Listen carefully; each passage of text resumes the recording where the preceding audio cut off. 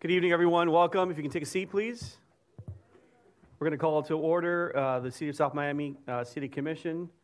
Today is December 19th, I think, 2023. If you could please all silence or turn off your cell phones, we'd appreciate it.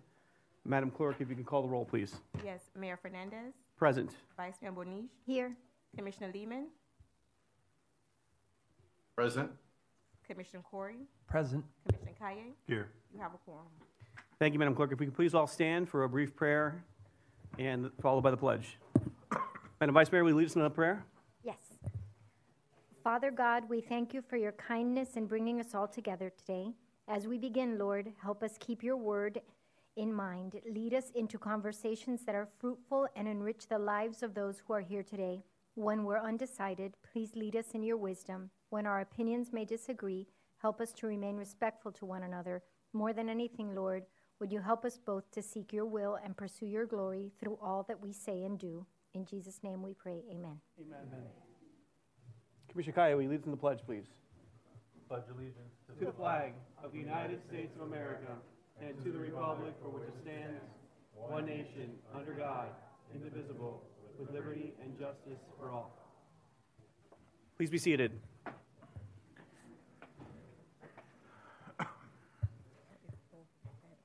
Madam Clerk, I believe we have some presentations this evening. Yes, we have two presentations. Great. Mr. Director, would you like to come forward, please?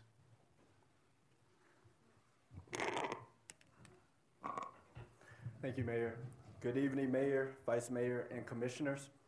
As you are aware, the city offers award-winning cheer and tackle football programs for youth.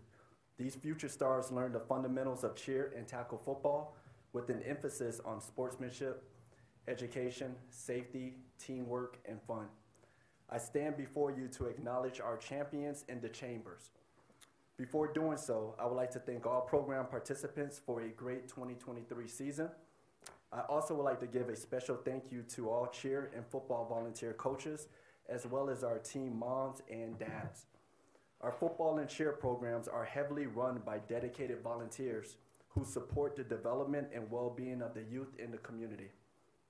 These amazing members make our program great by bringing their expertise, passion, and commitment to various aspects of the program.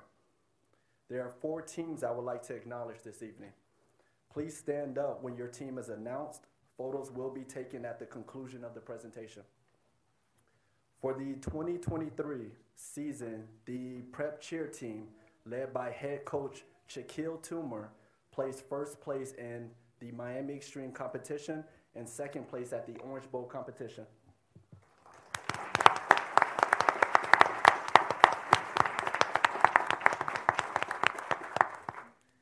The pro cheer team, led by head coach LaToya Williams, placed first place in both the Miami Extreme competition and Orange Bowl competition.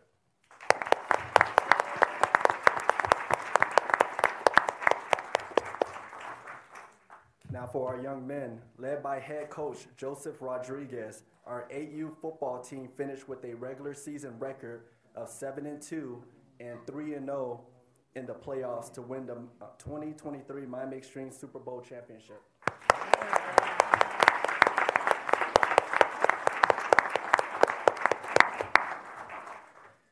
Led by head coach Jonte Ellis, the 12U football team finished with a regular season record of 10-0 and went 3-0 in the playoffs to win the 2023 Miami Extreme Super Bowl championship.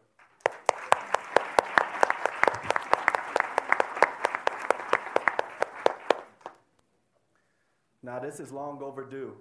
I would like to take a moment to publicly recognize our football and cheer commissioner, Mr. Johnny Ziegler, and assistant commissioners Laquana Williams and Tammy Toomer for their commitment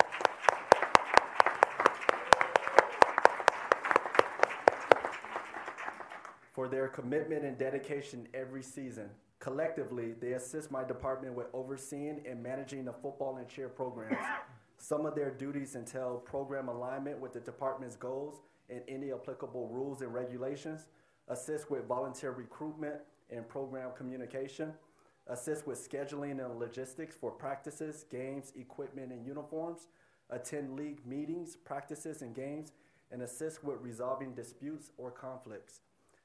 These three key members assist us tremendously and play various roles in ensuring the success and organization of the cheer and football programs. I would like to invite Johnny Ziegler, our football and cheer commissioner, to come up and share a few words.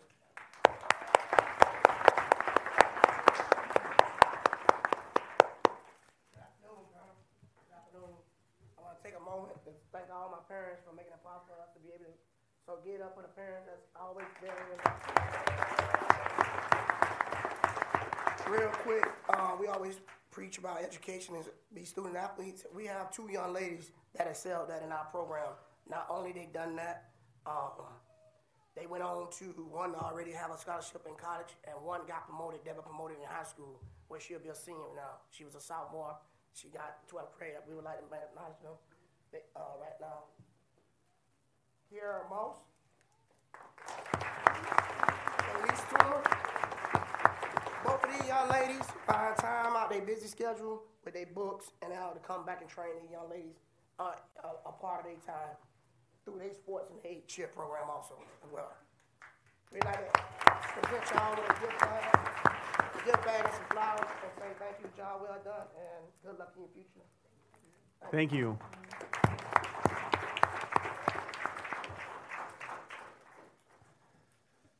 Mayor, Vice Mayor, Commissioners, if I can ask you to come down, I'd like to take some photos with the team. Sure, absolutely. All right, so starting with our young ladies, can the prep cheer team, along with their head coach and assistant coaches, come up?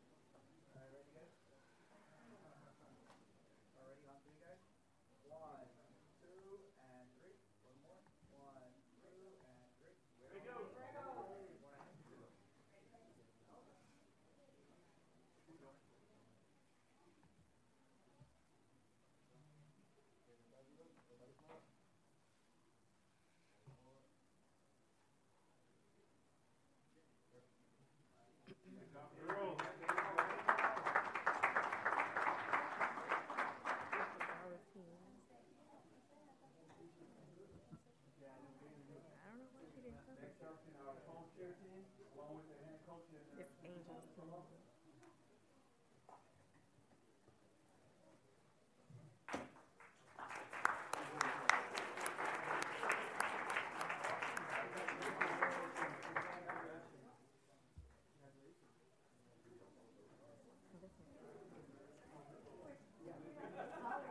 You pick one. That's my nephew.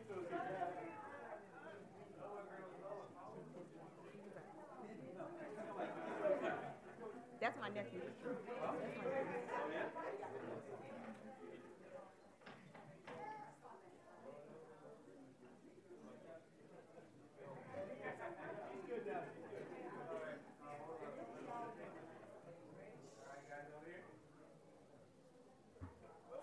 You're good, I got you, you're good, you're good.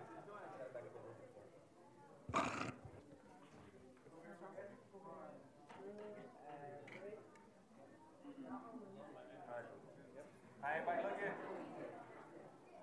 Look here. Everybody look here. Everybody smile. One more. Perfect.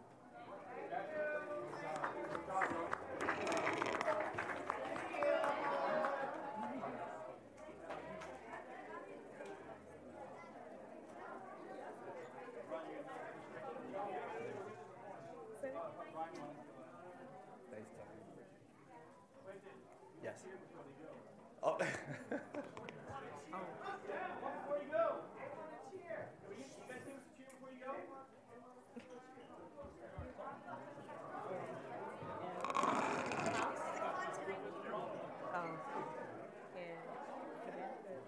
No, I gotta do the football team after this.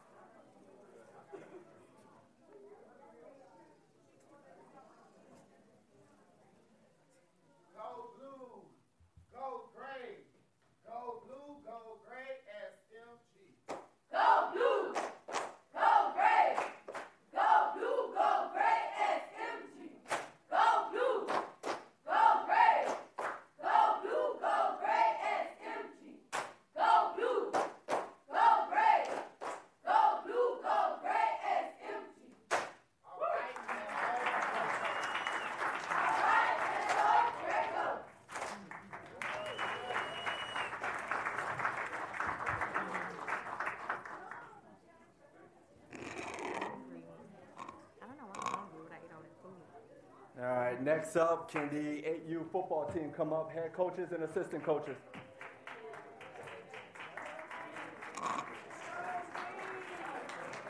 I hope so too.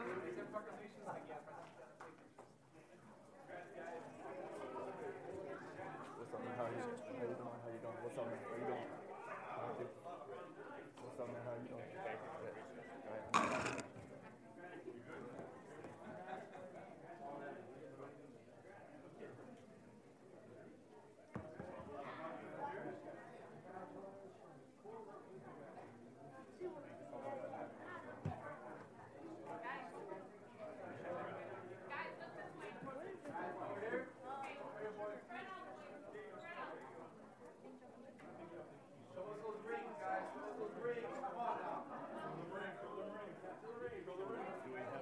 All right.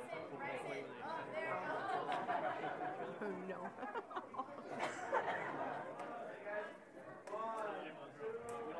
Yeah.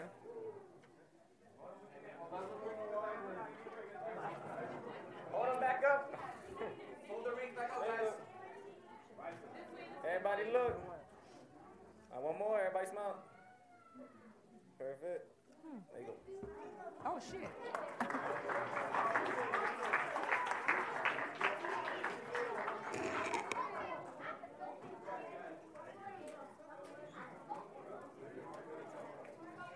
Coach, good job, man. Thank you. Thank you, man. Thank you. Thank God. Last but not least, 12U football team head coach, assistant coaches.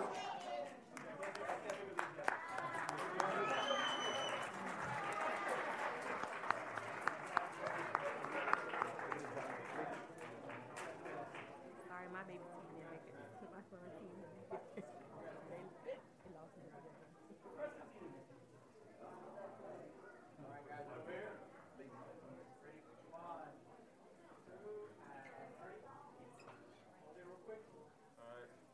Everybody smile.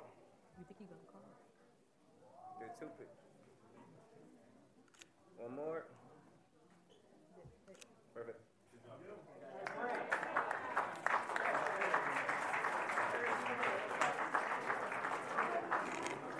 Good. That concludes my presentation. Thank you all.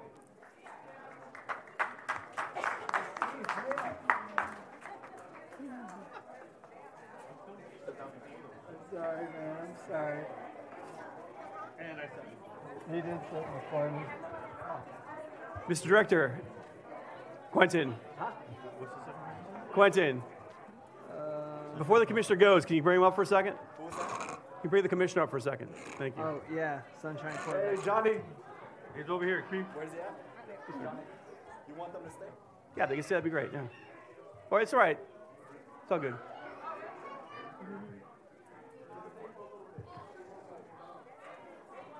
Okay. Okay.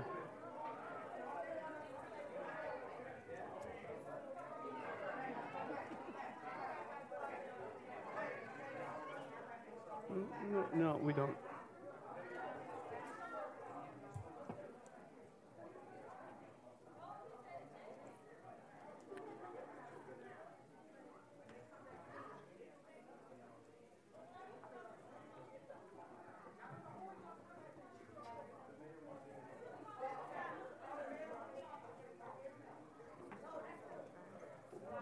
Is that raisin?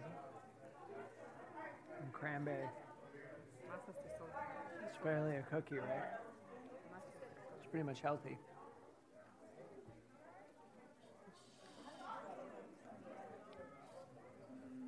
She said she's going to jail tonight.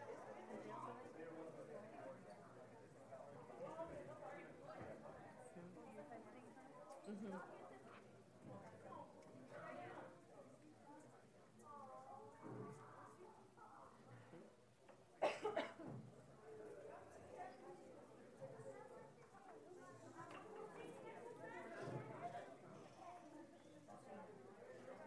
No, a month.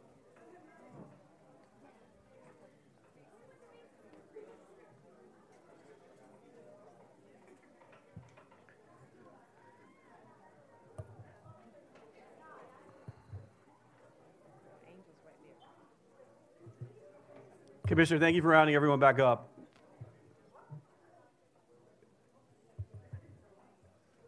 I just want to take a couple of seconds to say, one, my personal congratulations. I grew up playing football 14 years.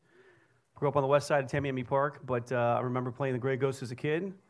Also coached against you guys a couple years ago, and you showed us no mercy. So congrats again. I'm not surprised to be in this chamber filled with two teams that brought it home this past year. And to the coaches who were instrumental in my life, and to you gentlemen, I know many of you have been coaching for a very long time. Commissioner, you in particular, I wanted to say thank you for the selfless dedication. You don't do this for money. You don't do this for glory. You do this really for the kids.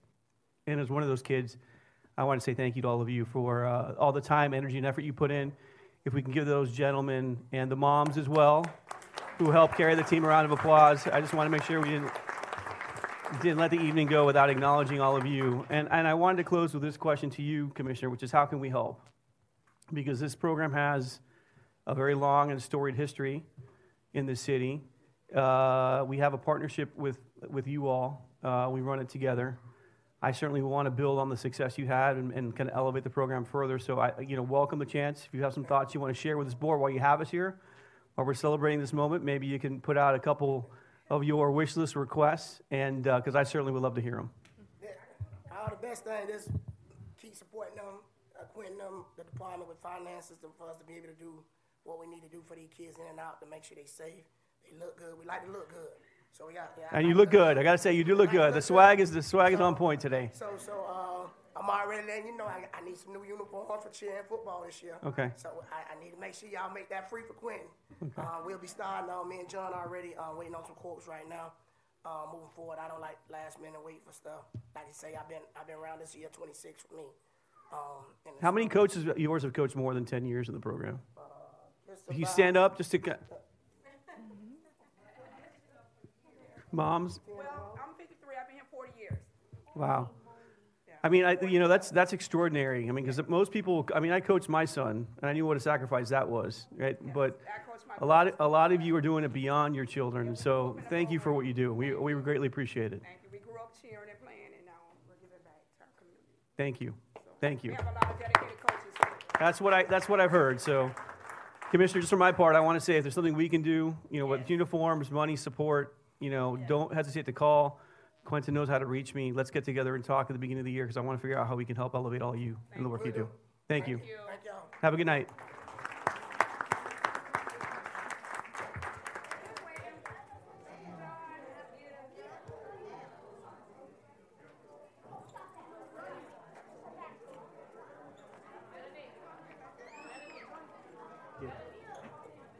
While we're waiting, can I get can you hear me?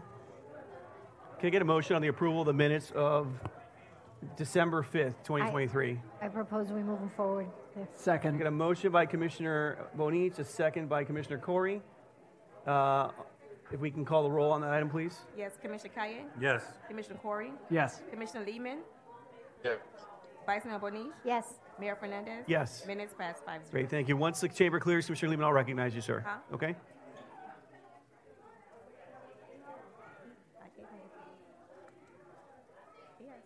We only had one presentation? We have two. Part of that club.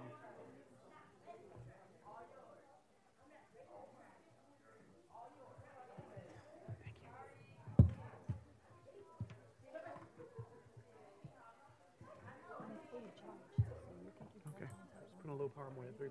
We'll get there. Thank you.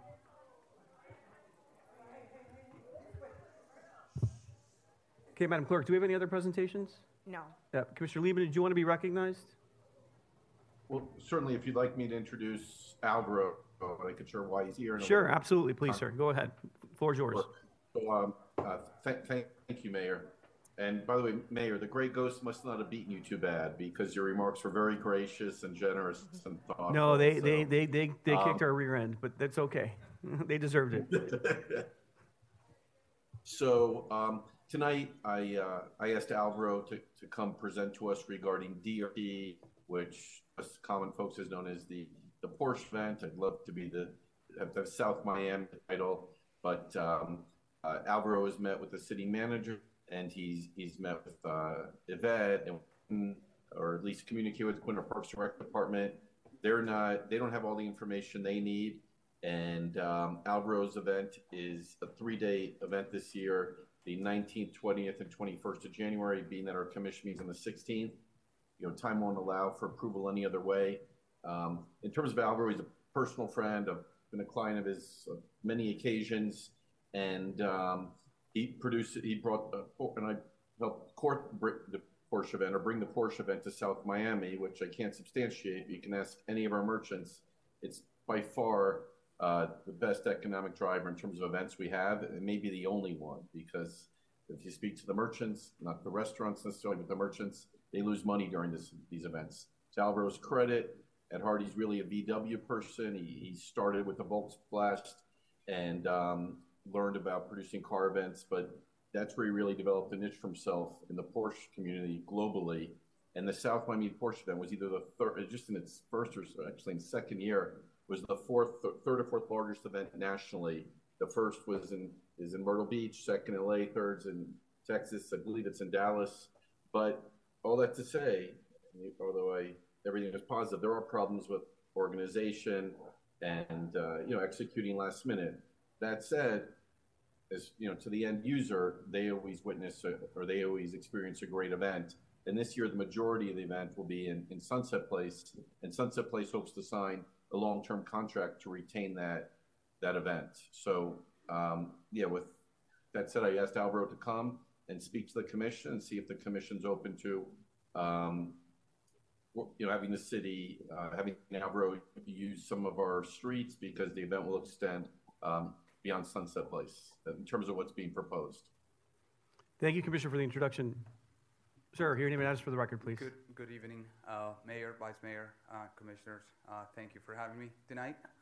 I'm going to pass a quick introduction sheet.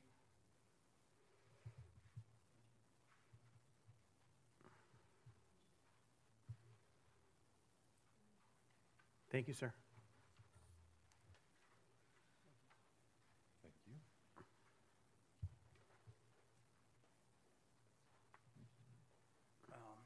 Again, thank you for having me tonight.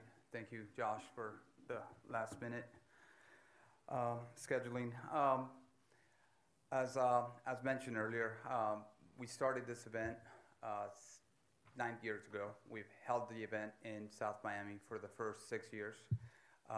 Unfortunately, the event was moved due to COVID and the obvious happenings. We're very excited to be back. We're very excited with the support from the folks at Sunset Place on hosting us. And again, the approach is not only to have a great event this coming January, but to become a staple for future events in South Miami. As said, I think the economic impact has been great. The demographics, the crowd, the feedback has always been very supportive. The city has been extremely supportive through our growing pains, which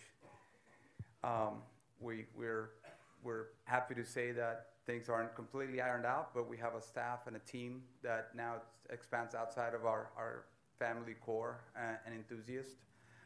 So we're pleased to come back.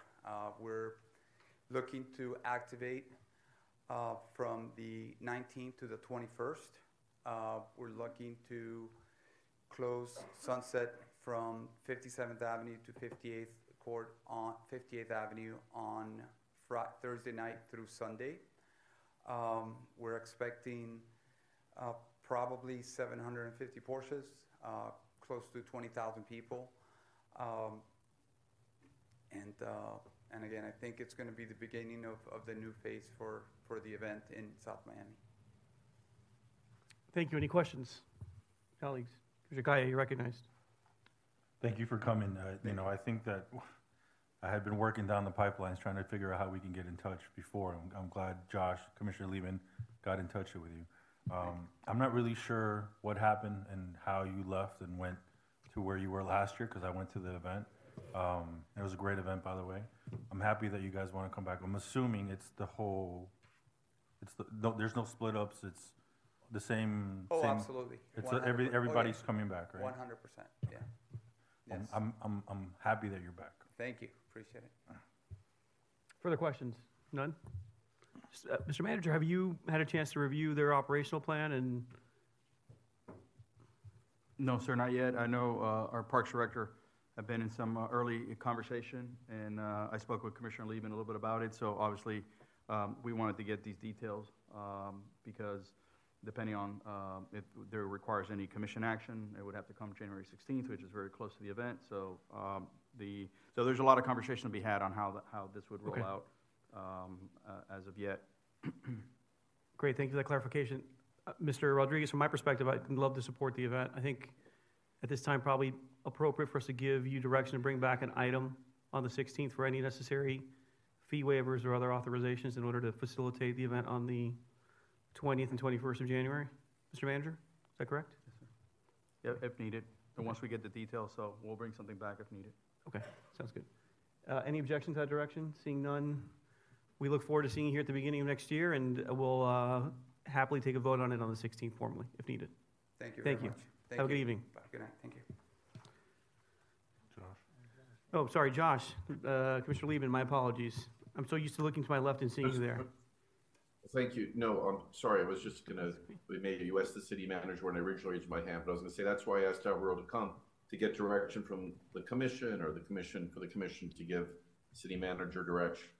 But I don't know if there's any question Alvaro has. We'd like to think it's gonna pass, but that's certainly last minute. That's 3 days before the event, or 2, considering we meet at night on the 16th.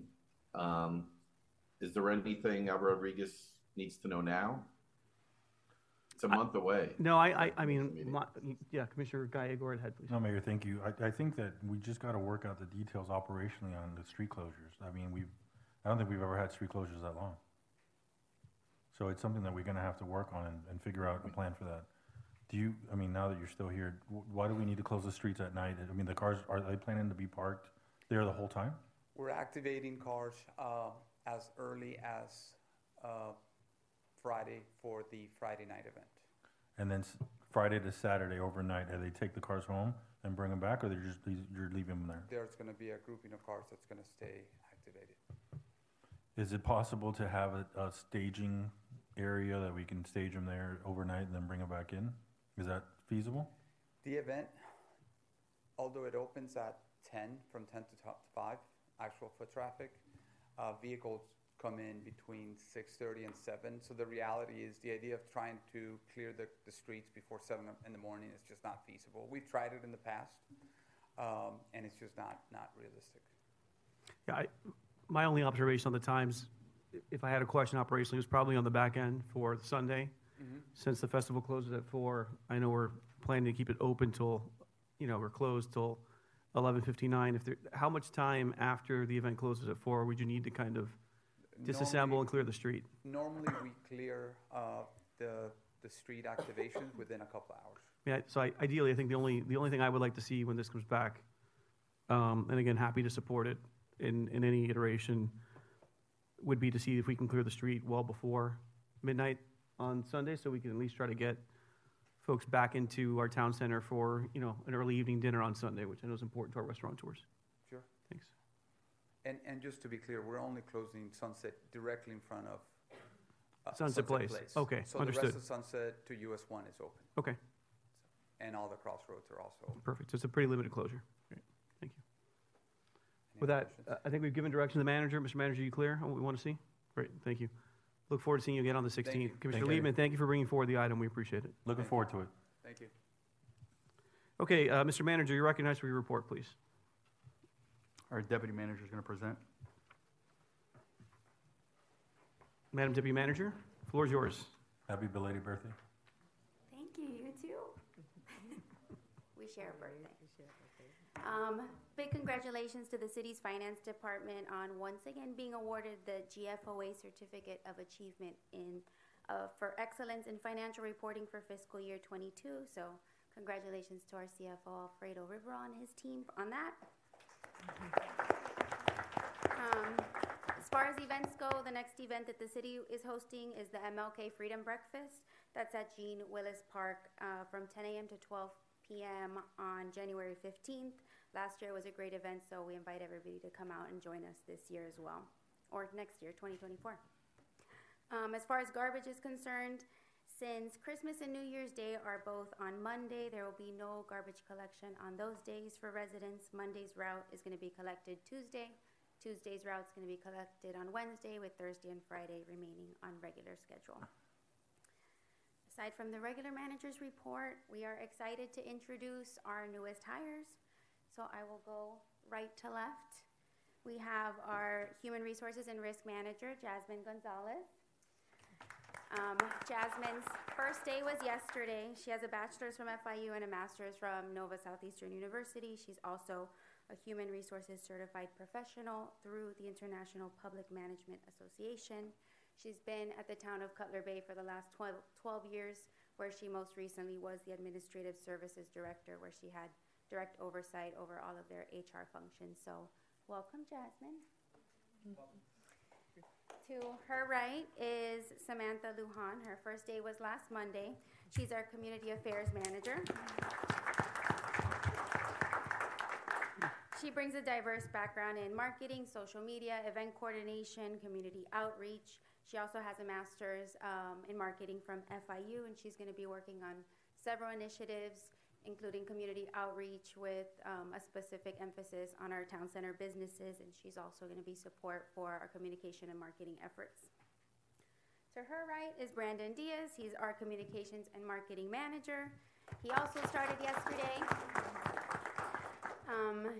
He has worked both in the private and public sector and has his master's in marketing from FIU as well. He worked at the town of Miami Lakes as a marketing and digital specialist. We have already bombarded him with a ton of projects. You saw him taking photos earlier. We're excited to see our communications grow within the city and outside the city, so welcome. That's the end of the manager's report. Happy holidays to you all. Thank you, Madam Manager. Well done. And welcome birthday again. to our city manager. Yeah, happy birthday, Chip. Mr. City Attorney, you're recognized. Thank you, Mayor. I'm sorry. If you can put a hold on that, Commissioner Levin, I'm sorry, you're recognized again. Thank you so much. Just, of course, you can join me. Want to wish our city manager, now we know our deputy city manager, a very happy birthday. South Miami just set another record. For those of you who do not know, our two immediate previous city managers both shared the same birthday. And now our current manager and deputy city manager and future city manager share the same birthday as well. So again, that just goes to show you how special South Miami is and what a special place it is to work. So I want to welcome all of our new team members aboard. Look forward to meeting you personally. And thank you so much for contributing to making South Miami a pleasant place to live. Thank you, Commissioner. With that, Mr. City Attorney, you're recognized. Thank you, Mayor. Just one item to discuss with you all, and that's the McCormick litigation that had already gone to the 3rd District Court of Appeals. Just to give you some context, we were roped into this because we authorized, and actually it was a requirement, as part of a redevelopment of certain residential lots that are across the street from an office building. Okay, the office building fronts on 57th Avenue. This was to the west of that. They were required several years ago to put in a landscape buffer along the rear of the office building property. That landscape buffer was put in. The office building owner sued and roped us into this litigation. And unfortunately, still been ongoing. Okay, your previous city attorney did a very good job of defending this. I want to give him kudos to that effect. From our perspective, it was a very clear case. The city was in the right the entire time. We believe the 3rd District thought the same thing, but there has been an offer of settlement, I guess, made between the office building. They have offered, and the parties have discussed it, and what they've proposed would be a tri-party settlement where we would be involved. We would not owe anything or pay anything, but we would have to eat whatever fees we had previously paid, which the city has already paid those fees. And they would recognize the city's authority over the right-of-way and the authority to put in landscaping within the right-of-way, and to have other parties put it in, and it would recognize that what is already in there is meets the code, and they would drop all suits against the city and recognize that the city has not abandoned the right-of-way in any way, shape, or form. That's basically the extent of it. So I put this in front of you to try to get, I'm not bringing the settlement back formally to you unless I have some indication that something like that is palatable, or if there would be any kind of conditions to make it more palatable, and then I could bring something back to you, assuming they would agree. Questions of the city attorney? Commissioner Kaya, you're recognized. What are the fees, just so we know, the sunken fees that we would have in there, just for? I don't know what the previous city attorney's fees were for this aspect of it. I think from our end, it's under $5,000, and it was just the preparation and the argument before the Third District Court of Appeal. Do we assume that the previous city attorney was charging for a large amount of time? The briefs that Mr. Pepe filed were pretty extensive. I assume he put a lot of work into it. But I don't have any indication as to how much the city paid for that. It's a related question. We don't have we're not entitled, or we cannot pursue legal fees if in fact we prevail. In this is not that kind of situation. We're not able to recover legal fees even if we prevail at the Third District. So just wanted to put that out there for consideration. Unless there's no other questions, I do have one other question. Anybody have questions? What are the homeowners? Do we have any sense of what are they inclined to do? Are they inclined to want to settle, accept this offer of settlement, or do they want to press on? I get the sense that they are inclined to want to settle, to put this behind them. Colleagues, from my point of view, if the homeowners are inclined to settle, I think we should just resolve the matter and let them have some peace. I know they've been at this for at least a couple of years. It's unfortunate that we've had all of our time and money wasted, but we're only in this because our order was challenged in this regard, and they've had to unfortunately bear the financial cost of that. I frankly don't want to continue the litigation if it's going to impose a continuing burden on them. So, with that by way of direction, any other thoughts on the subject? Commissioner Liebman, I know you've been following this for a few years now. I think the sentiment is let's get this behind us, particularly if the homeowners want to settle. Fair summary? I'm glad, to your point, I'm glad that this commission hasn't, so I'm glad that you go. Right. Okay. Anything else for us, sir? That's all I have. Thank you for your report. We appreciate it. Madam City Attorney, City Clerk, do we have anyone registered for public remarks at this time? If you'd like to speak on any matter before this commission, please come forward at this time. We're opening the floor for public remarks.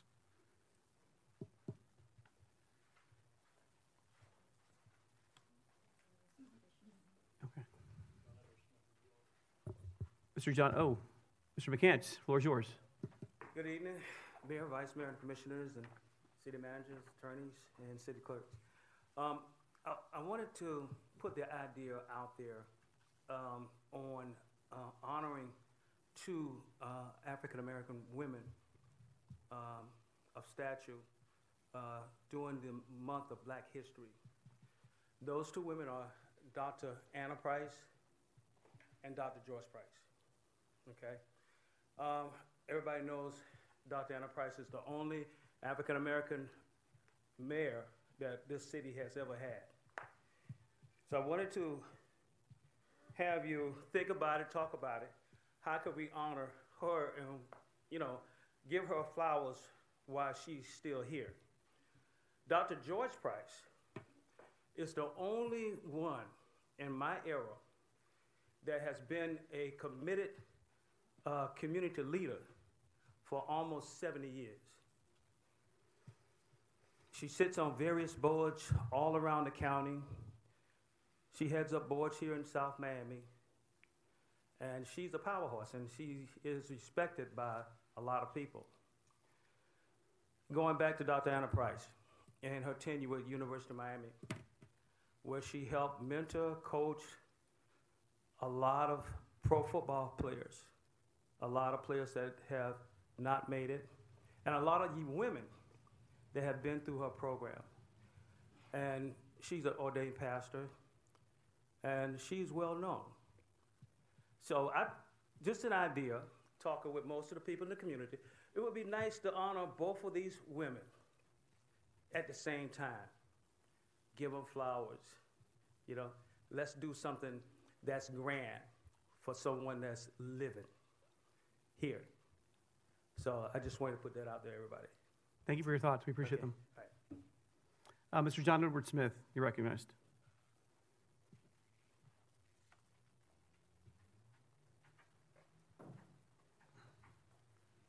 Good evening, Mr. Mayor, members of the commission, John Edward Smith, a resident and business owner in South Miami. What an exciting evening tonight.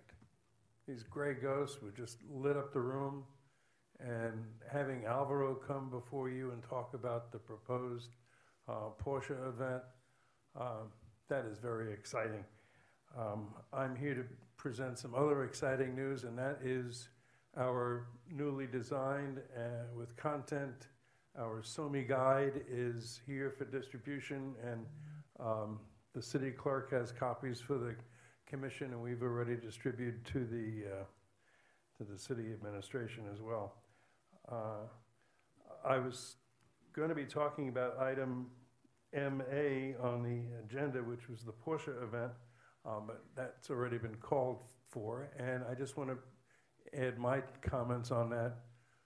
For the 6 years that the Porsche event has been in South Miami, or had been in South Miami, it was a crowd pleaser. It's great for the local businesses, and it was superb. I'd like to acknowledge with that is the exceptional support given by Alex Videa at the Shops at Sunset. I met Alvaro coming out of Alex's office a couple of weeks ago, and he said, "I've got good news for you." And I said, "I hope it is what you're going to tell me." And it certainly is that the Porsche event is coming back. Mr. Videa has been very supportive of events in South Miami, coming into South Miami, since I first spoke with him about the Sounds of SOMI.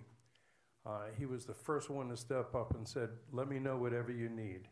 And he will be also supporting our second Saturdays in SOMI, which will be coming up February, March, and April in a few months. And with that being said, wish you all a very happy and Merry Christmas. Thank you. Thank you, sir. Oh, and welcome to the new team here. I look forward to working with you all in communications. That's awesome. Madam Clerk, is there anyone online who'd like to speak? If there's anyone online, please raise your virtual hand if you'd like to speak. I don't see any. Seeing none, we'll close public remarks at this time. I'm going to, colleagues, skip over commission reports so we can take those up last. Are there any items on the consent agenda anyone would like to pull at this time? Commissioner Lieben, you're recognized. Yeah. Sorry, I'm not going to pull it. We'll save time, but I'd be remiss if I didn't make a comment. The expense for number 4, we know how you feel about that. Ability driver, 150,000, but not. Why don't we pull it for short discussion, sir? If that's no, okay. That's okay. I'm not going to pull it in support for our senior advocate on the commission and support of our vice mayor. So, but I had to voice that. You know, I feel on buses and transportation and that expense. It's a big number. So that's it. Thank you for indulging me. Not a problem. Anyone else? Any item? Is there a motion then on the consent agenda? I need to read them. You need to read them, please. Please read items 1 through 5 then. Yes, item 1, a resolution of the Mayor and City Commission of the City of South Miami, Florida, approving and authorizing the purchase of NetMotion software subscription from Insight Public Sector, Inc., an amount not to exceed $7,524.56 for 2024. Item 2, a resolution of the Mayor and City Commission of the City of South Miami, Florida, approving and authorizing the purchase and installation of 2 lock and bar pool heaters for the Murray Park Aquatic Center from Commercial Energy Specialist LLC in an amount not to exceed $19,988.88, declaring the existing pool heaters as surplus and authorizing the city manager to sell or otherwise dispose of the same in accordance with Section 2-4.7 of the City Code. Item 3, A resolution of the Mayor and City Commission of the City of South Miami approving and authorizing a waiver of certain event-related fees and costs in amount of $2,588 pursuant to Section 15B-6 of the City Code for a special event known as Unity Festival presented by South Miami Black Cultural Affairs Foundation to be held on February 24, 2024 at Murray Park. Item 4, a resolution of the Mayor and City Commission of the City of South Miami, Florida, approving and authorizing the purchase of a 2025 Ford E450 Ecoline cutaway bus and related start trans senators to equipment and installation services from Duval Ford LLC pursuant to Bradford County Sheriff's Office contract number BCSO 22-27-1.0 and amount not to exceed $146,612.01, declaring the existing vehicle as surplus property and authorizing the city manager to sell or otherwise dispose of the same in accordance with Section 2.4.7 of the City Code.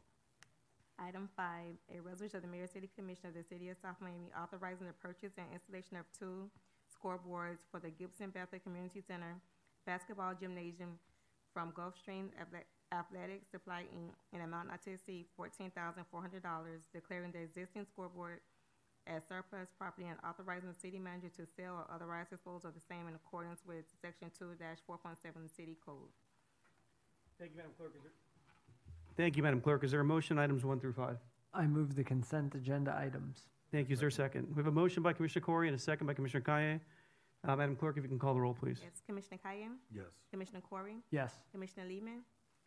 Yes. Vice Mayor Boniche? Yes. Mayor Fernandez? Yes. Consent passed 5-0. Great. Just to quickly poll my colleagues, are there any questions on items 7, 9, or 10 on today's agenda? 7 is the agreement for the Corradino Group. 9 is the second reading of the home garage supplemental regulations, which we passed last time, and 10 is a modification to the code to allow for mobile vendors in certain locations downtown. I have comments on 10. Okay, fair enough. So, if Madam Clerk, if you could read item 7, please. Item 7, a resolution of the Mayor and City Commission of the City of South Miami, Florida, approving a proposal and project agreement with Corradino Group, Inc. to extend the scope of downtown planning study for the Hometown District, US 1 expansion area, and other citywide non-residential parcels in amount not to exceed $82,500. Thank you for that. Any questions on item 7? Seeing none, is there a motion on item 7? I move the item. I'll second. Wait, Commissioner Liebman, I saw your hand go up. You have a question on item 7, sir? You're muted, sir. No, but Mayor, can you just, for public's benefit, can you just quickly explain the item? Yeah, I'll let the manager do that. I think he'll probably do a better job than I could. So, Mr. Manager, could you explain item 7 briefly for the benefit of the public that's watching? Certainly. In November of 15th, 2022, the City Commission had authorized an agreement with the Corradino Group to conduct a planning study and take a look at our land development code. And their work requires additional time and expansive of work, given the comprehensive plan items that have been identified. So this agreement allows that work to continue, to have deliverables for these changes. Obviously, it's a rewrite of portions of our city as it relates to the land development code. And some of this have to go to the state for comments and then come back to you for final approval. And so this agreement extends their work, also extends the scope a little bit with the area just south of the Avalon Bay project, as requested by this commission and Commissioner Liebman. And so the agreement takes us into third quarter of 2024 for them to complete their work. Okay, what's the amount of the extension? Time or monetary? Monetary, up to $82,500. Okay, thank you for that.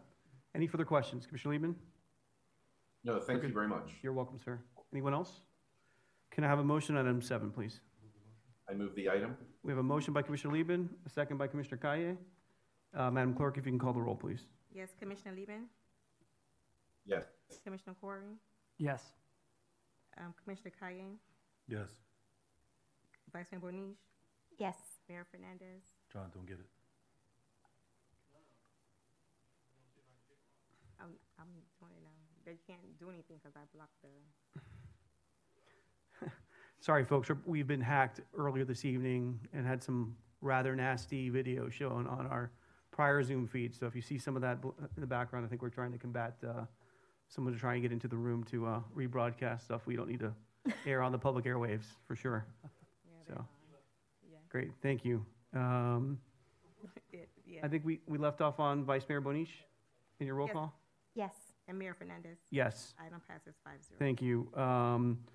Can I get a motion on item 9 after you read the ordinance? Item 9, this is a public hearing. Correct. An ordinance of the City Commission of the City of South Bend, Florida, amending Article 2 definitions, Section 2.3 definitions, and Article 3 zoning regulations, Sections 3.6 supplemental regulations to address home garages. Thank you. This is a public hearing item. Anyone wishing to address item 9 on tonight's agenda, please come forward at this time. Seeing no one in the chamber, Madam Clerk, is there anyone online who would like to address item 9 on tonight's agenda? No, everybody, they're workers here. So they're Okay, great. So seeing no one online, we will close the public hearing. Is there a motion on item 9, or are there any questions on item 9 before we move forward? Okay, can I get a motion on item 9, please? Move the motion.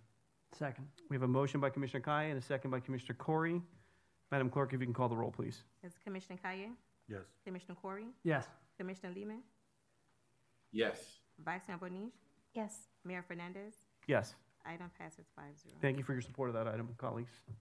Okay, that leaves us 3 items for discussion, items 6, 8, and 10. And given that we have folks here on item 8, without objection, I'd like to take that up at this time. Madam Clerk, if you could read item 8 for the record, please. Yes, item 8, an ordinance of the Mayor and City Commission of the City of South Bend, Florida, approving a franchise agreement with American Waste Systems, LLC, to lease a portion of the city-owned property located outside the city's jurisdiction at 4795 Southwest 75th Avenue for the operation of an indoor waste processing and loading facility, authorizing the city manager to negotiate and execute a franchise agreement relating to the lease of the property. Thank you for reading that item. This is a public hearing item, so at this time we will open the floor for public remarks. If there's anyone who'd like to address item 8 on this agenda, please come forward. Sir, your name and address for the record, please. Yes, sir. Mr. Mayor, Madam Vice Mayor, members of the Commission, my name is Grant Smith. I'm here representing Waste Connections. Waste Connections is a public company with over 25,000 employees and over $8 billion in annual revenue. As you know, my client sent a letter to the Commission about 2 weeks ago expressing their interest in this matter. I have several points I'd like to address. In order for you to get the full value out of this property, there should be a procurement process, a process that would lay out the expectations of the city and that what the city expects and what the city wants to earn from this property. There is nothing in the agenda backup today that indicates what American is offering to pay you is in line with the market at all. There's nothing in the agenda for that. You are voting on a lease that would be signed after tonight. And if they hit certain milestones, it would continue for 50 years. Nothing but good can come from competition. Let me provide an example. The economics of this transaction have changed since the last meeting to this meeting. For example, your base rent that they were willing to pay you went up only $600. However, your additional rent went down to a flat dollar, whereas before it was a tiered system at $1.20 or $1.25 and then $1.50. So automatically the city is going to be losing money if there is more volume going through this. Additionally, your annual base rent escalation, which in the previous edition was at 4% per year, is now 5% once every 10 years. And even though the backup says it, there is no possible escalation for an audit or a appraisal of the property should that happen and come up. In order for this plan to be viable, there needs to be clarity from the county. There is no clarity from the county at the moment. They voted to design a burner, but they don't have a place for it, and they have not finished their process. The only way this would be successful is if the bondholders allow a transfer station to accept waste from other places and not the burner. And now I'm almost done. In contrast to American, Waste Connections has been operating a local transfer station right here up the street in Hialeah for many decades. It has years of experience working with Miami-Dade County, not only in the waste industry, but in the permitting industry and facilities. We're an integral part of the county system currently. Waste Connections has its own railway business. We currently do train waste, not out of Miami-Dade County, but around the country. But most importantly, Waste Connections has final disposal and landfills, something which is distinct from anybody participating today. We have landfills both in the state and out of the state. Again, nothing but good can come from competition.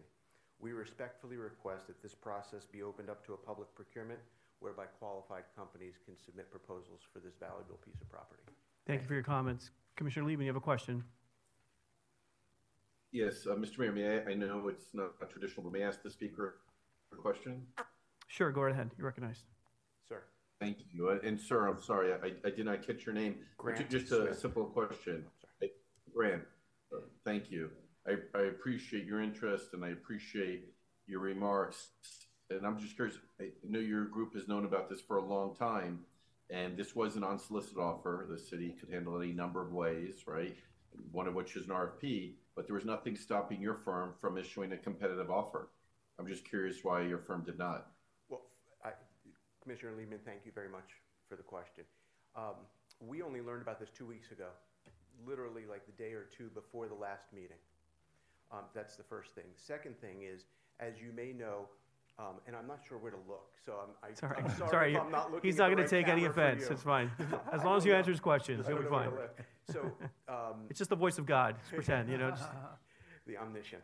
But the answer to the question is these things take time, not only in an internal process, in doing pro formas to understand the financials of this, but in the discussions with the railway. I happen to know that at least since October, that American was engaging with your city, and I believe they were engaging with the county before that. But we didn't know that until this came up in the last agenda. So there just hasn't been enough time for us to evaluate, especially since railways are notoriously slow. We do have relationships with the railways all over the country, but they're notoriously slow. And this group had a huge time advantage. And for us to come in and do something meaningful, we just need time to do that. Thank you. I understand. Thank you. Thank you, Mayor. I'm sorry, one more question. Mr. Liebman, go right ahead. Thank you. And valid response. So my next question to you is you do have similar contracts. How does this contract compare to similar contracts you have either in Hialeah or other parts of the next nearest contract? Commissioner Liebman, just to clarify, because I want to make sure we're comparing apples to apples.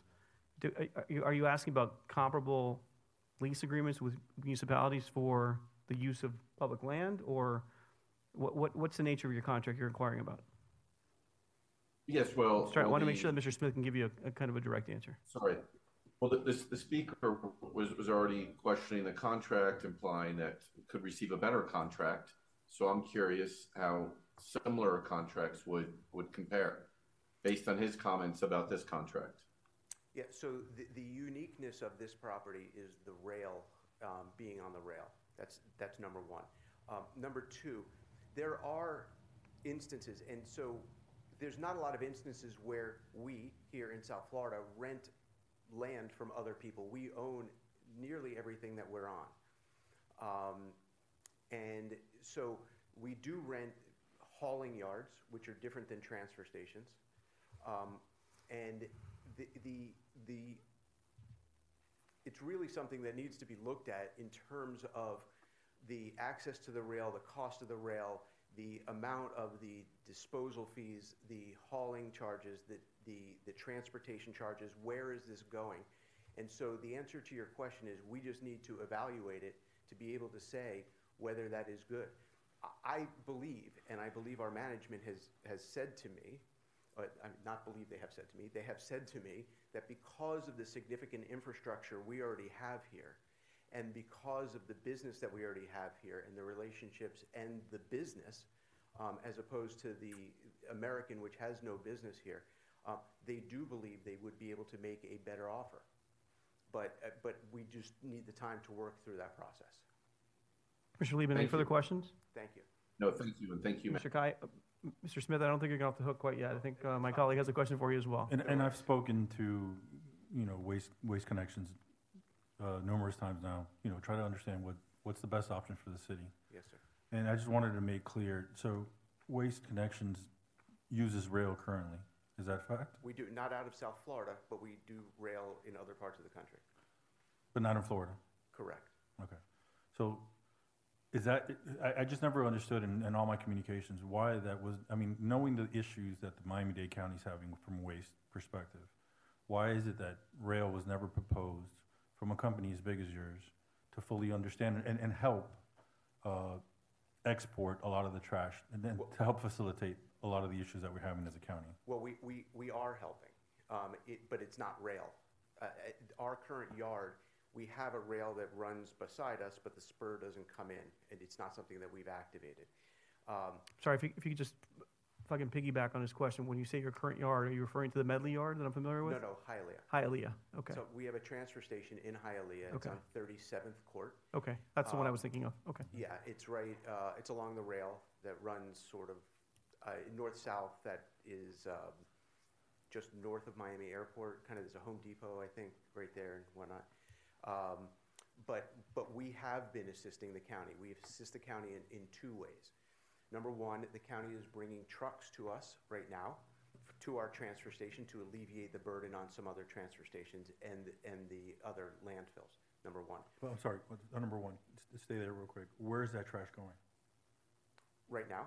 Yeah. Well, where are you getting from the county? Where is that trash going? From our transfer station, it's going to our landfill at Jed, which is in St. Cloud. St. Cloud. Okay. Via truck, correct? Via truck. Yes, Yeah. sir.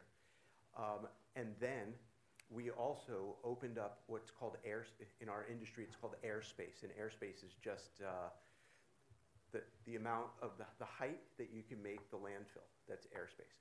And so we've opened up an additional airspace for the county, and we are assisting the county because with the additional airspace that we committed to them a few months ago, they were able to, they have requirements by the state where the state says you have to have a certain amount of disposal available for a certain amount of time before you're allowed to issue additional development permits. And I don't remember what that concept is called. Yeah, it's concurrency. Concurrency in terms of So we help them by opening up this airspace to give them additional concurrency so that they can continue to do their development orders. And so we have been helping in the way that we can help, but rail is something that we have been investigating for quite some time out of South Florida. And so we do have the capability and the expertise locally to do that. Thank you. Okay. Okay, further questions? No, I just wanted to make a comment. I think that one of the things that Do we want to hold comments? sorry. Thank you. I don't want to preempt you from saying something. I just want to kind of keep the conversation. Thank you. I only have one question, and I first of all, for the record, I want to thank you, Mr. Salak, Candace Eriks, who represents you in Tallahassee, who I had the pleasure of working with when I was a legislator, and for making the time to speak to me on the 5th and today as well by way of follow-up. The only curious aspect of your interest is that you do own and operate a transfer facility within a few miles of this location. And so given the capital cost, given just geospatially where that's located, where this potential facility would be located, why would you have an interest in spending or making the additional capital investment in a location like this? Yeah, so it's the answer to your question is because expanding the business organically is always a benefit to the business. That's number one. Number two, it's not unusual to have networks of transfer stations. So we have a transfer station in Deerfield Beach. We have one in Pembroke Park. We have one in downtown Miami, different kinds of transfer stations. That's a C&D facility, I think, correct? Downtown Miami is C&D, correct. Construction and debris removal for my colleague, I'm sorry. And then, but for example, there are But the reason for my question is they're not 3.5 or 4 miles away from each other. They're typically 10, 12, 15 miles because I would imagine you're serving you probably have substantial capacity at that location to serve more than just that immediate submarket. So that's the reason for my question. That proximity to me is what's curious, because they're actually very, very near one another relative to how you're. I mean, I looked extensively. You guys are a phenomenal company. Clearly have a ton of capacity. For the most part, you have a very good reputation. Your lobbyist represents you well in Tallahassee. You see someone with tremendous credibility. So I respect what you potentially could bring to the table. But I just don't understand, just looking at how your operation is organized globally across Florida, why you would have two facilities so closely co-located together here in South Florida. Yeah, it helps. It just helps alleviate traffic. There's a lot of synergies that come with doing that. You know, there's others in this market that have things that are close to one another. It just helps routing. There's a lot of things it helps with. Appreciate that explanation. Thank you. Thank you. I think at this time, colleagues, do we want to hear from the administration and then from Mr. Rinaldi, or how do we want to proceed? Okay. Mr. Manager, anything you want to say on this item for the record, or do you want to bring up Mr. Rinaldi and his team to present? Yeah, I think we'll let American Waste present. Okay, fair enough, sir. Thank you. I want to give that person. Mr. Rinaldi, will you be speaking this evening? Yes. Okay, thank you. Again, your name and address for the record, please, if you can. Yes, William Rinaldi, American Waste Systems. Great. I know Waste Connections very well. In fact, some of your top management used to work for me. In fact, you used to buy the company Arrowhead. They're a waste company that was developed by Rail, who my employees started. They just bought them. And the thing that I want to talk to the council about is, I came to this council as I came to Florida like an open book. I saw a problem, and I saw a solution.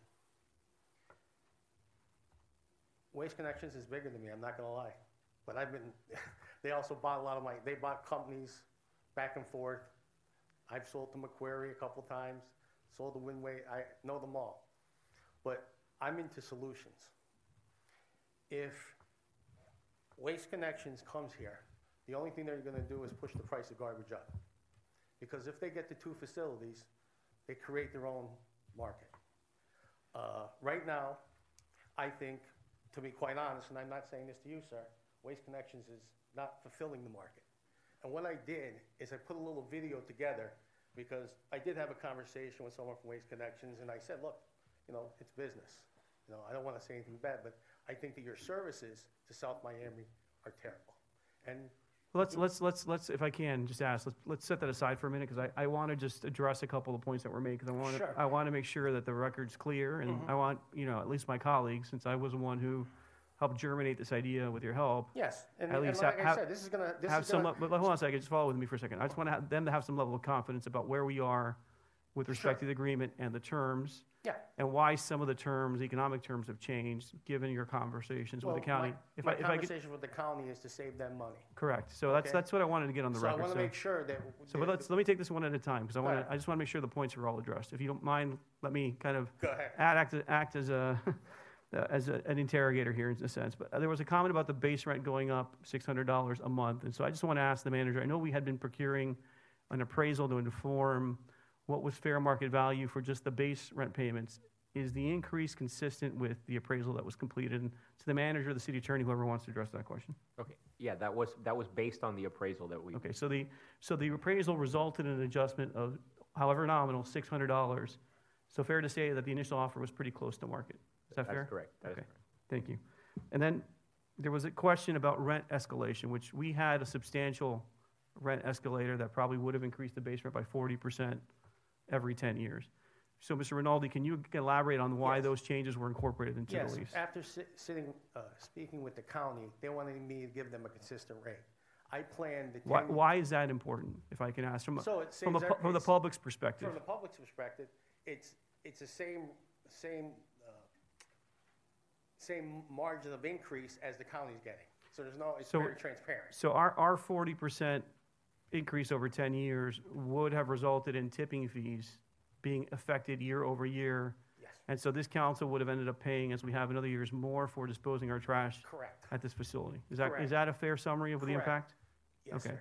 So they asked you to compress yes, sir. what you could pay us so you could have some more pricing predictability. Yes. That's why you came back. Totally transparent to the county. Okay.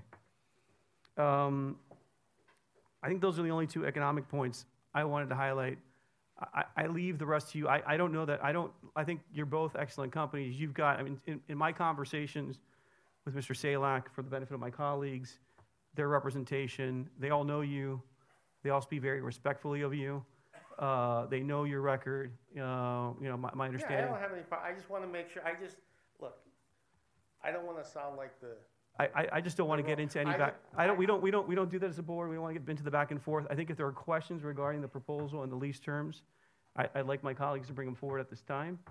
Commissioner Liebman, do you have any questions of Mr. Rinaldi that you want to address at this time? Yeah, my position hasn't changed. My only concern is whether or not the city of South, I know it's in the we've addressed my concerns in the contract, whether or not the city of South Miami can dump in the city of South Miami, or drop off in the city of South Miami. Yeah, so to Commissioner Liebman's point, Mr. Manager, we can address what we have incorporated as preconditions, I think, to address this concern. Yeah, ultimately, to simplify it, the deal is subject to the county approving that, right? And the second issue that I would have is if the transfer fee that we currently pay would also be applied at our own facility, that would be problematic, right? Because the county would not have any double handling. It would be railed away. So, yeah, it's subject to. Yeah. And again, those conditions are built into the document, correct? Just for the record. Yes, those are conditions precedent. So, Commissioner Liebman, to your point, there'd be no transfer fees that we are asking as a condition of this agreement that would be paid. And the deal is, again, conditional upon the county incorporating this facility as part of their tipping facilities that would be recognized pursuant to our interlocal. And I think we had a third condition, which was to make sure that we could continue to tip at this facility for the entirety of the base term. Am I correct? For the entirety of the lease. Oh, the entirety of the lease. So all 50 years, we could continue to tip here so that we could get the benefit of the operational savings attendant with having this facility on our home yard. So, Correct. That's part of the conditions precedent. great. So without those conditions being satisfied, Commissioner Liebman, we don't have a binding lease. Is that correct? that is correct, and they've been already identified with the meeting with the county. Okay. Commissioner Corey, you're recognized. And I just wanted to clarify this again. I think I mentioned it last time, but just for my own edification, the period of time in which this property will sort of be locked up as you finalize the deal, I forget what period of time that was. Was that? It's 120 days for them to get it. So I think if you could just walk us through the timeline so the council's clear, Mr. City Attorney, that would be helpful. Sure. In those first 120 days, so the effective date of the lease, right now it says January 1st. They asked us to push it off a couple of weeks to January 15th so that they can get their everything in gear if they're approved this evening. But they would have 120 days from that date to satisfy these conditions precedent. And if they cannot satisfy those conditions precedent, there is no lease. And then from the date those conditions are satisfied, they have up to 2 years to permit and get the facility approved. Permit the So that's where the 2-year period kicks in. That's correct. Obviously, it would be to our mutual benefit for that to be done much more quickly. Yes. Yeah, so by approving this tonight, we would essentially be, not able to come to an agreement with any other company for this property for the period of 120 days. Essentially. And then if they met the criteria, then it would be a period of 2 years. A period of 2 years, unless they cancel it. But if they don't cancel it, then it would be a period of 2 years plus whatever term the lease ends up being, which is a base term of 20 years with 10-year extension. So we would not get a chance to cancel this lease until 20 years in. Right. And then the deposit that they would have to put down is I believe it is six times the $19,600. Okay. So roughly $130,000 plus or minus. Yes. Yeah. Roughly. Okay. Can I just clarify one more point? Yes, ma'am. There's also a 45-day due diligence and inspection period, during which time they can do inspections, both on the site and paper-wise, to determine if it's feasible, and they can cancel after the 45 days or during that period if it's not acceptable to the tenant. Commissioner Kaya, you're recognized. Question for the city attorney. During their 45 days of studies and any inspections, can we make those inspections private to the company, or does that have to be publicly announced? They have to disclose the inspections to the city, and they're probably also public records under Florida law. Okay. Thank you. Madam Vice Mayor, do you want to recognize the CFO? Yes, for a question? I had various conversations with both our city manager and our CFO, as we fancy name. Sure. And I'd appreciate it if you could come up here and just give the gist of our conversation, because we know I will not do it financial justice. Good evening, sir. Mayor, Commission. It was a discussion where we're comparing one type of use to another type of use, and the major differences in it. The major difference is the base on that other. This has nothing to do with one company or another. It's just the use. The rent was significantly greater with waste services in the beginning every year versus a flat amount or an option to over 50 years spread $5 million, which is $100,000 at just dollar for dollar, not taking present value or future value. So we're talking about the, just to be clear. The base rent. So the base rent under a housing development scenario. Correct. Which would take up 2/3 of the lot, correct? Correct. Okay. I believe it was 2 acres of the 3. Yeah. So it's much greater spread. Just looking at the base rent and looking at that, it's a better deal for the city from that standpoint, because it's a lot more money every month for 1 acreage use, and not taking into account the dollar for the tipping over the certain amount, or taking into account any operational savings that we would have. It's just a better amount. And I saw you guys circulated an analysis. I haven't had a chance to review it because I think it came out this morning. Can you summarize for the benefit of the council what the operational savings could look like in terms of CapEx and I guess fuel? I don't know what else you analyzed. So the comparison was done based on the opportunity to go to our yard instead and have rail haul it away versus what we're currently doing. As a result of the fire in the main facility, we began to transport to a closer facility called West Dade. We are charged a transfer fee of $15 and change per ton to that facility. There's also an opportunity. Mr. Manager, if I can ask, were we paying that transfer fee before, or is that a new fee? That's a new fee as a result of going to the West Dade. So before we used to drive out to Doral and tip there? Correct. And we did not pay that fee? Correct. Okay. So the analysis that was provided by Memo had two things. One was operational savings, and another one was a capital. The question that you had posed was, what CapEx or OpEx, would we save as a result of going to our facility and have it hauled away by rail? So what you have, the memo shared two things. One, fuel, obviously from a distance standpoint. So to make my explanation a little bit shorter, finance calculated at $3.44 per gallon of fuel. So going to the Medley landfill station would have a generated savings of $3. If we go to our facility instead of going to Medley, we have a savings of about $61,000 in fuel, and wear and tear that was done as a global 65 cents per mile, just to cover all the things that fall under wear and tear. And that would generate roughly a savings of about $34,600. So total savings of going to our facility instead of Medley would be roughly $95,744.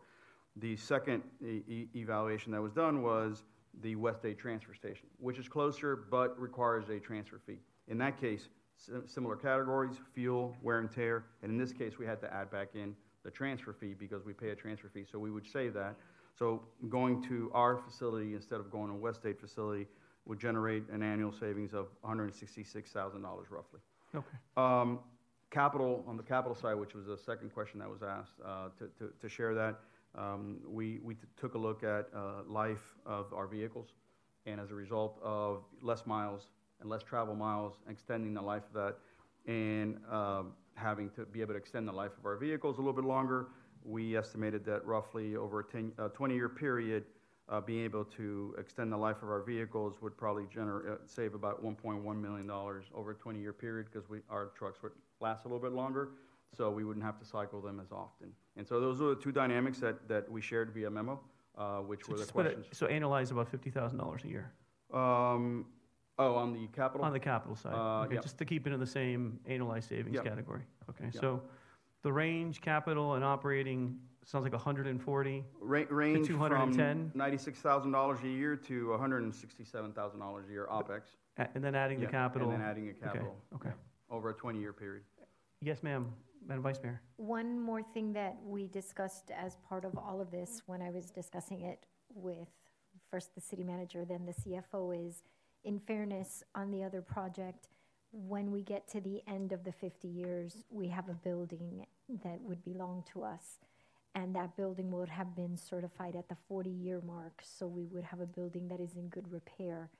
The discussion there was that while we could end up with this great I just want to clarify that one comment, because I'm going to take a little issue with good repair. Good repair meaning that it's electrically and structurally sound, because that's all that that does. So I don't know if it's, I don't know that the condition of the building, so I know that was mentioned to me, but I know for our conversation, I would just throw in, I don't know if the building would be in a condition where it's marketable, right? In terms of renting the, because there could be a lot of deferred maintenance in the building. And there's one other thing to consider, which is what was brought to my attention, is even if the building is in very good condition, it would put us in a position to be a landlord. And so I'm not saying that's a plus and I'm not saying that's a minus. I'm just saying what was part of the discussion, because I don't feel it's right for me to have that information and not share it with you guys. Appreciate that. Commissioner Kaye. We're in discussion, right? We are. Is there any questions, Mr. Rinaldi, that we want to ask at this point in time? Commissioner Liebman? Please come on up, sir, in the microphone if you can. Good evening, Gabriel Nieto for American Waste. So we've got a few new faces here. Next to Mr. Rinaldi is Jim Gehring, who's our investment banker, who's here to answer any financial questions you might have. He's the founder of Dark Horse Capital. He's been an investment banker for 25 years, specializing in these kind of projects, heavy infrastructure, power, environmental remediation, and those kind of things. And sitting behind Mr. Gehring is Cosmo Servito, and he's our Director of Environmental and Compliance. Cosmo was the Administrator for EPA Region 3, and also the Assistant Administrator for EPA Region 2, and an Assistant Administrator for the Pennsylvania Department of Environmental Protection. He's got a lot of experience here. Any environmental issues, any compliance issues, any of that, he'd be happy to address. Okay. Any questions for the rest of the team? No? Okay. Thank you very much. Bring it back to this council. Comments? Commissioner Kaye, you want to start? Yeah. There's a lot of things, ongoing things, moving with the county specifically. There's also one thing that we did fail to talk about, and that we should, just to, to be transparent.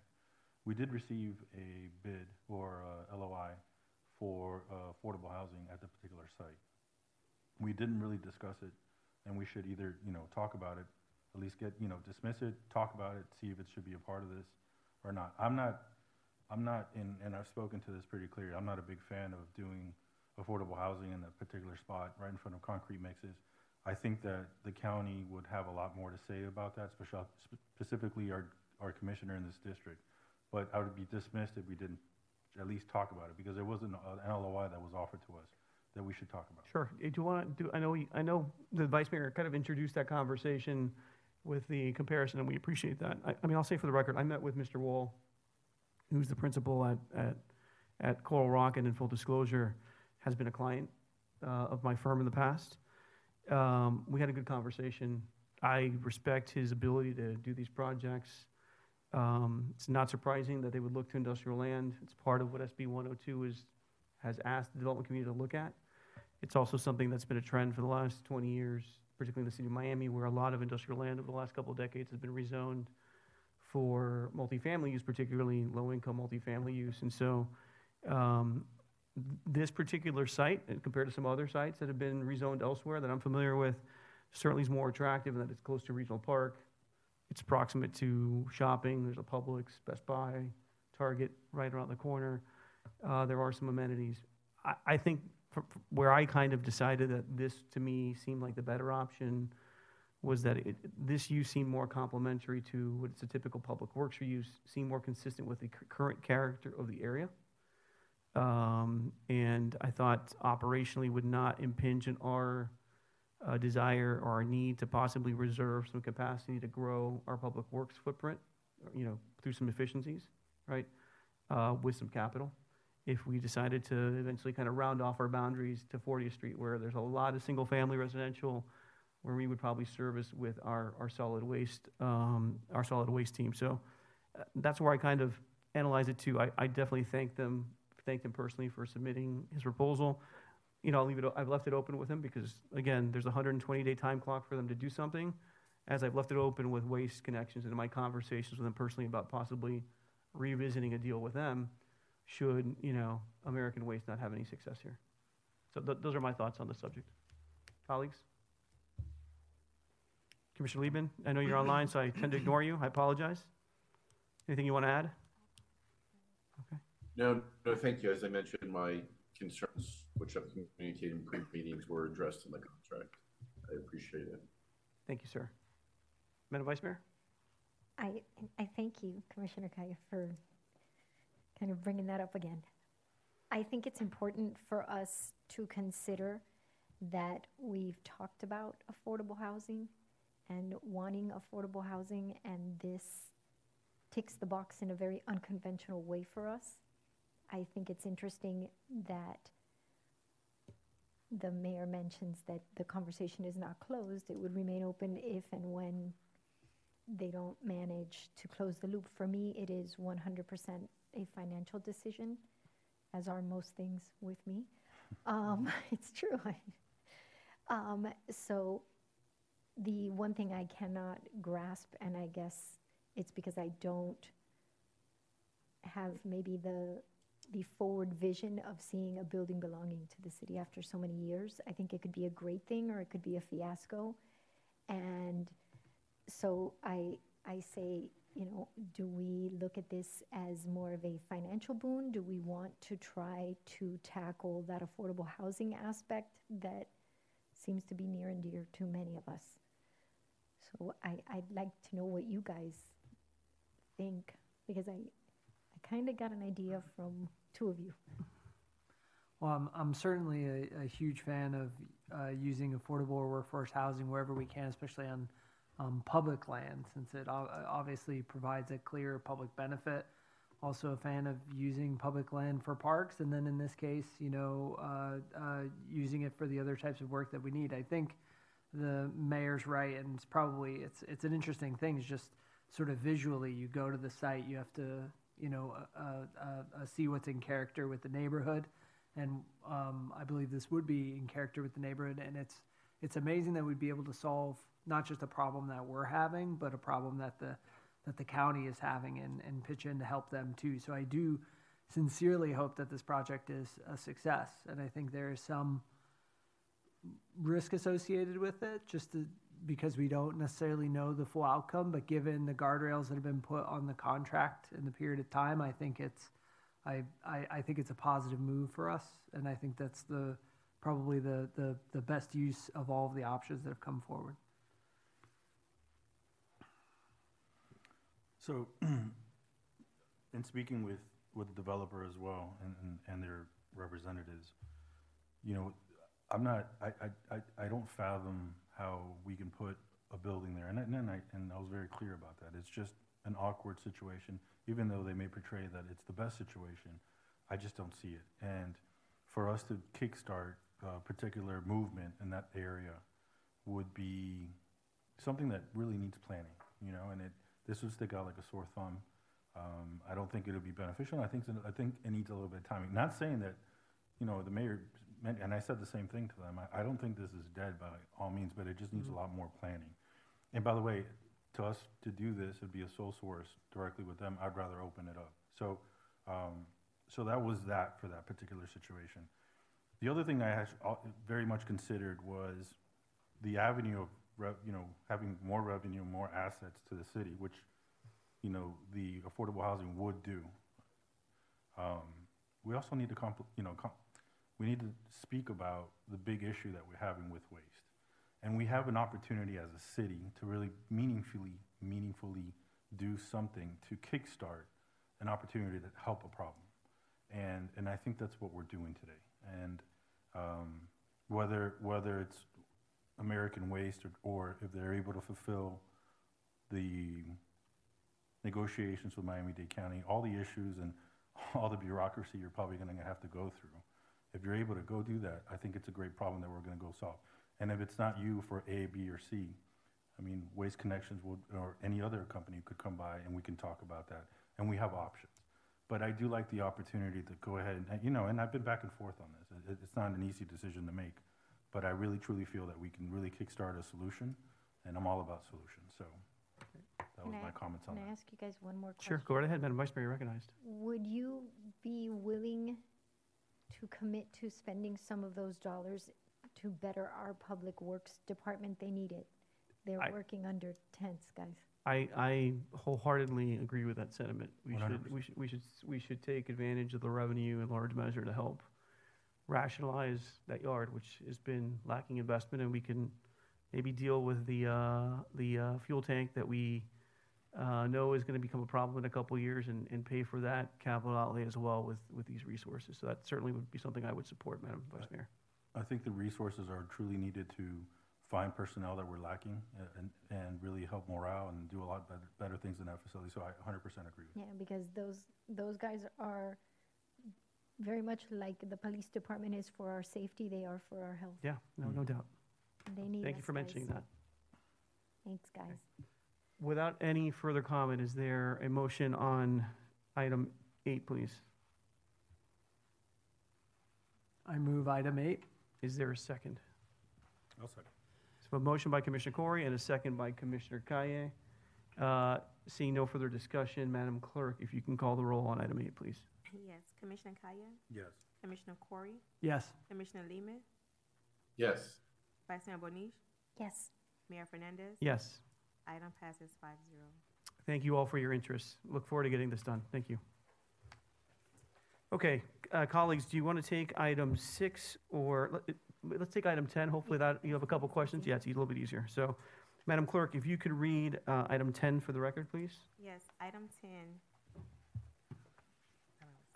An ordinance of the Mayor and City Commission of the City of South Miami, Florida, amending Chapter 4 Alcoholic Beverages, Article 1 in General, Section 4-2, Conditional Use Approval of Requirements, Non-Conforming Use, Certificate of Occupancy, and Chapter 15 Offenses and Miscellaneous Provisions. Article 1 in General, Section 15-63 Mobile Vendors of the City Code of Ordinances to modify conditions related to food service in connection with the service of alcohol beverages, including allowing mobile food vendors for drinking place, bar, lounge within the hometown district under certain conditions.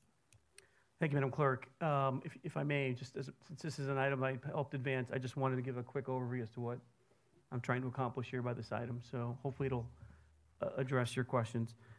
As you'll recall, because the state has preempted our ability to kind of change rules that adversely affect or could adversely affect how local businesses operate their business, and allows them to enjoin ordinances under the new statute that took effect October 1, we made a modification to the alcoholic beverage service hours in South Miami earlier this summer. And so that affected 2 establishments in particular, one of which had expressed a desire to me to possibly bring onto the property a mobile food truck to be able to sell food to patrons after hours. So obviously, our local restaurants are under enough pressure. We don't want to hurt our brick and mortar establishments. But I thought we could prudently do this by allowing for the sale of with a food truck on premises after 10 p.m. And the city attorney can further elaborate on the restrictions for a couple of alcoholic beverage service establishments located within our town center. That's really the intent of the ordinance, is to kind of help give them another outlet to serve their patrons in a way that did not necessarily conflict or compete with our brick and mortar restaurants, who we all want to do everything we can to support. Mr. City Attorney, would you want to elaborate on the other guardrails in the proposed ordinance? Sure. So in keeping with the not competing with the area restaurants, the operating hours are from 10 p.m. to 4 a.m. Again, our alcoholic beverage establishments cannot serve alcohol after 4 a.m. Based on the rules that we adopted. So this would allow them for those last few hours to provide some food to their patrons.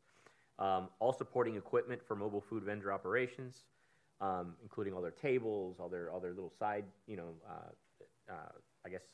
supporting things, generators, fans, all of those things would all be on private property. This is not to be on public property. That's not the intent here.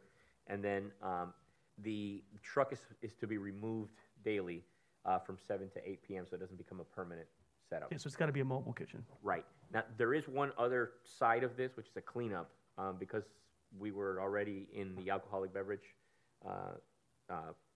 portion of the code.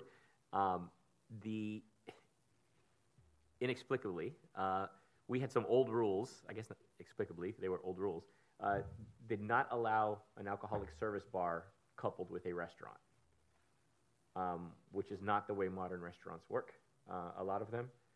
So we went ahead and cleaned that up. Since we were dealing with food and alcohol, we could, this was the opportunity to do that, so we cleared that up.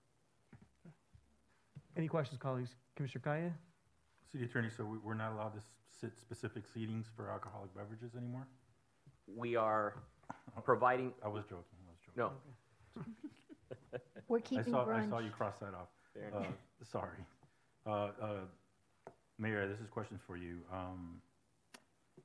Establishments that sell food will not allow to have food trucks. No. Is there a percentage of sales that will allow that? Or is So any establishments that sell food will not allowed to have food trucks at late night? So with respect to the mobile food vendors, it's limited to a bar. I don't know exactly. There's a defined term in the code. I forget what it is off the top of memory, but we limited to bars. So businesses that are in the business of selling primarily liquor. Primarily. So that sell under their licensing, most of the revenue, the majority of the revenue is derived from alcoholic beverage sales or spirits, not from food. So under our code, we consider a restaurant if you serve 51% or more of your revenue is derived from food. And that's consistent with state licensing standards for both. Correct. So this is a bar that does not have any food service. It has not enough food sold. No, based on percentage of sales is what you guys were saying. No. One is a restaurant that happens to have a bar, like, an alcoholic beverage service associated with it. That's not who would get the mobile food vendors. Can I ask my colleague a question? Yes. Because I think we may get to the issue, which is, are you concerned that a bar that already has a kitchen will try to bring on a mobile food truck on their premises? I'm not concerned about it. I just want to make sure that's clear. We're not trying to provide for that, but to the extent that it's not clear, I would ask the city attorney that the intention here was to give a establishment without kitchen facilities I understand that opportunity. But there is in the code, the way it's written right now, that there is, if you have a kitchen, if you don't meet the 50% or whatever the criteria is for food, that you are still allowed to have a food truck at late night. I'll give you an example. I don't know if I should mention any names, but I'll give you an example. Town, which no longer exists, has revenues in alcohol of 75%. They have a kitchen and they do 25% in sales. Are they allowed to have a food truck? They're not. I don't believe they're. It's not clear though. I don't believe their use categorization is consistent with. No. It was a. Yeah. No, but I think it's a good intellectual. Yeah. I mean, it's a good question, but I think they have to identify themselves as a bar in order to qualify for this benefit. Perhaps we tighten it up and we say, a bar that has no food service. I don't mind that they have a kitchen.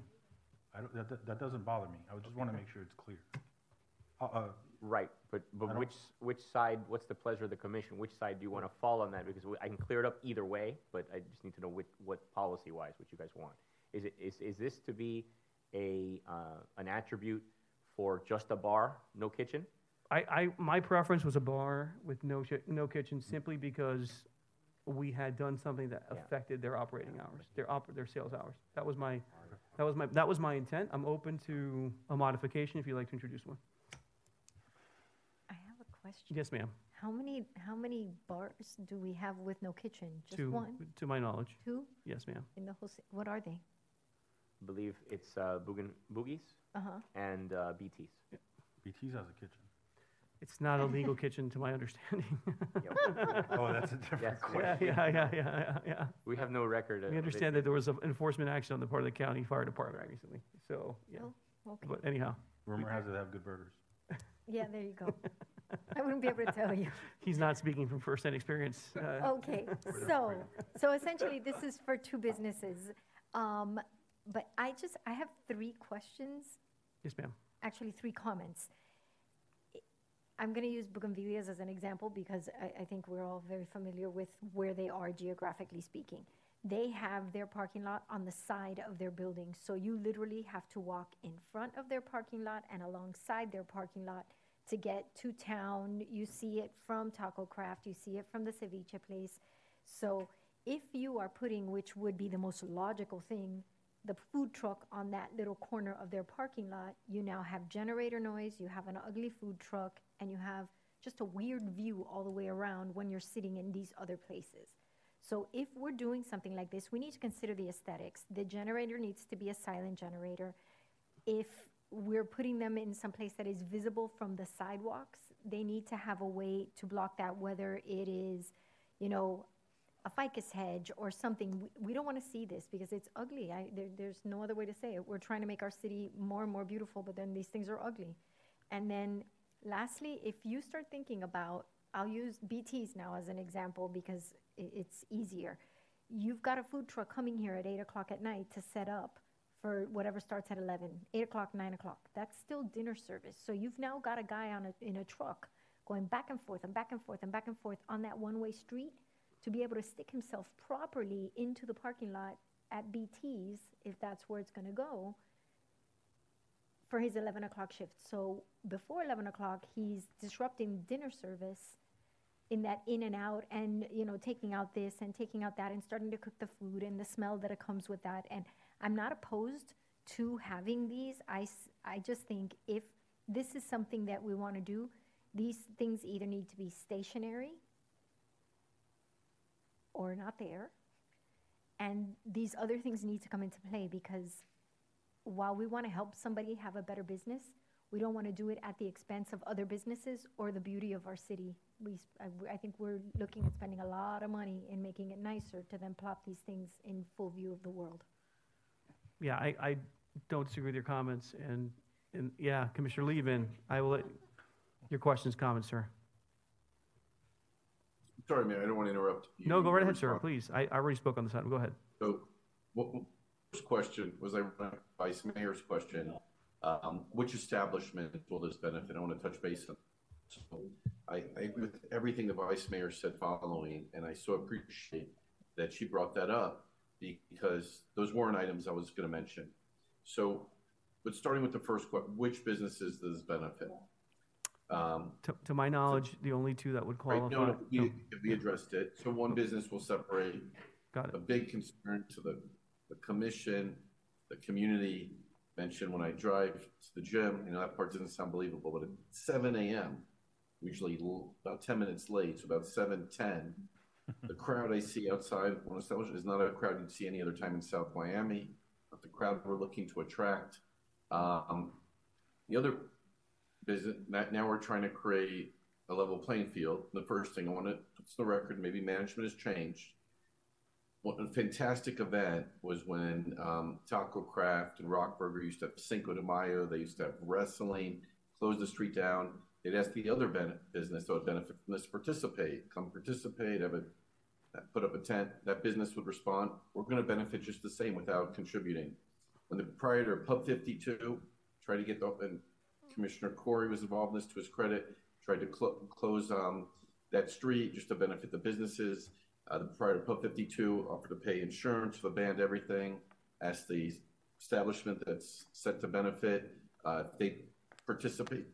Said, no, we'll benefit just the same. So I definitively do not see that business as a good community partner. I don't understand why we would give them an unfair competitive advantage. And the reason I say unfair competitive advantage, please, someone, I mean, we've talked about running an analysis. Compare the expenses of a brick and mortar restaurant to a food truck. It's probably a Commissioner Lehman, we're both in agreement on that. So the goal is. If I may, we're looking at. I've heard people talk about the health related to other issues. I heard a kitchen just got shut down at one of the other businesses that can benefit. So it looks to me, I mean, I don't know that we're rewarding that. And I heard about health with Public Works. Food trucks are not subject to the FDA inspections as restaurants are. So as a commission looking out for public safety and public health, why would we do that? And then the other thing is, I mean, who said it? Bo Schellenberger, the former coach of a different university, Miami University, and I believe Michigan, said nothing good happens after midnight. How much do you encourage people to stay beyond those hours?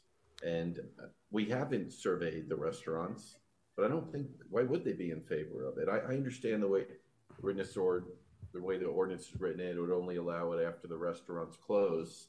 But yeah, I just don't think it's fair to all of the restaurants in our city, which are currently struggling, which we're all looking for ways to support. So instead of looking for ways to support them, we're going to look for ways that other businesses can compete with them at a fraction of the cost. I don't think that's why we're here. Commissioner Kai, you wanted to add some comments? Yeah, Commissioner Lehman, you are spot on a lot of things. The only thing that I would just be on the contrary, where we don't have any restaurants that open past 10 right now. And, you know, some of the comments coming from our own police. Our police have nowhere to eat at night when they're on the late shift. There's a lot of college students and a lot of businesses, you know, whether it's bar A, bar B, and bar C, are going to benefit from them being out there because they have a place to go eat afterwards. So I wouldn't say it doesn't attract the best people. It's not my concern. It keeps more people in our town center. So that's the only reason I would do this. And of course, it's very important that these food trucks follow state, county law, making sure that they're clean, licensed, and have OSHA following, because they do have to follow OSHA. So there's a lot of things that they do have to comply with that would make this viable.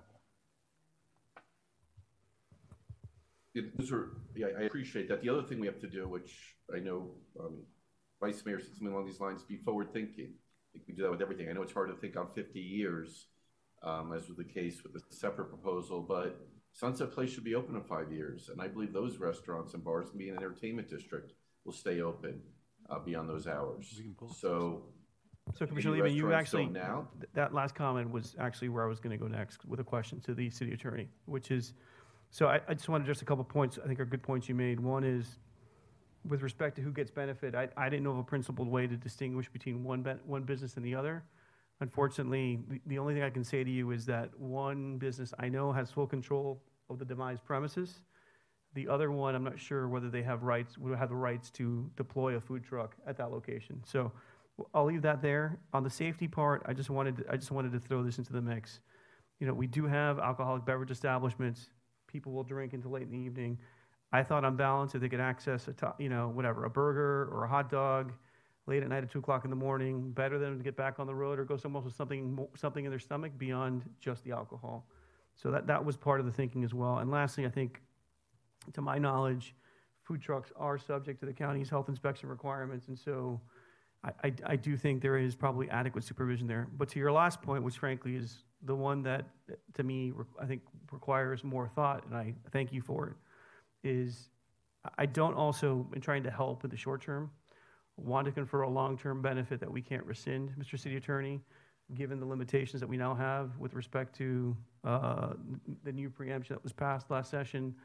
So I'd like to move to table this item this evening because I want to revisit that issue with everyone's indulgence and to bring this back maybe our first meeting in February to see if we can think through a scheme where if we're going to authorize it, we authorize it under a limited license for a term of years so they can be terminated without it becoming the subject of litigation to enjoin our ability to rescind the benefit. So Commissioner Lehman, thank you for raising that point. I think it's something that is worth consideration. Sir. I'm sorry, I do want to say, and this is all on the record, yeah. Right, we're coming on 12 years. So over 10 years ago when I was on the commission, I was trying to activate what was then referred to as the CRA, and we had open fields and fields owned by the city where the affordable housing project is. And I tried to create a food truck drive. I thought it'd be great to activate the area, and then it's not one restaurant, they're assembling, and back then that was a big thing. I think they were called food truck rodeos. Yep. And yes, food truck ordinance was in the way, but that's how I think if we want to do food trucks, how we can bring people to an area, and maybe an area that doesn't have as much activity or exposure, and instead of one, we can do several. That's something I'd be in support of. But I'll leave it to you to talk to the city attorney about how to incorporate that into this ordinance. Yes, Madam Vice Mayor. Can we take the notes of what we've said today and have them be Yes, part I think of when you they're retool it? all legitimate comments that we'll incorporate into the revision. Thank Okay? you. Do you need a second to your motion? So yeah, if I have a motion to defer this item to our first meeting in February, which I think is the 6th, is that correct? Yes. Is there a second? Second. Thank you. So a motion by the mayor, second by Commissioner Corey. Do we need a roll call on this, Madam Clerk, or can we just do it by consensus? You're the sponsor. No, do we need a roll call for the record? Yeah, I just do the roll call for Okay, fair. Go ahead. Please call the roll. Commissioner Kaye. Yes. Commissioner Corey. Yes. Commissioner Liebman. Yes. Vice Mayor Mooney. Yes. Mayor Fernandez. Yes. Your face Passes was 5-0 to comical. table 2. Thank you for the discussion, colleagues. We have one action item, which is number 6. Madam Clerk, if you can read into the record, and I'm going to take a quick break while I turn over the gavel to the Vice Mayor. Yes. I'll join you for that break. Why don't we take like a 3-minute recess?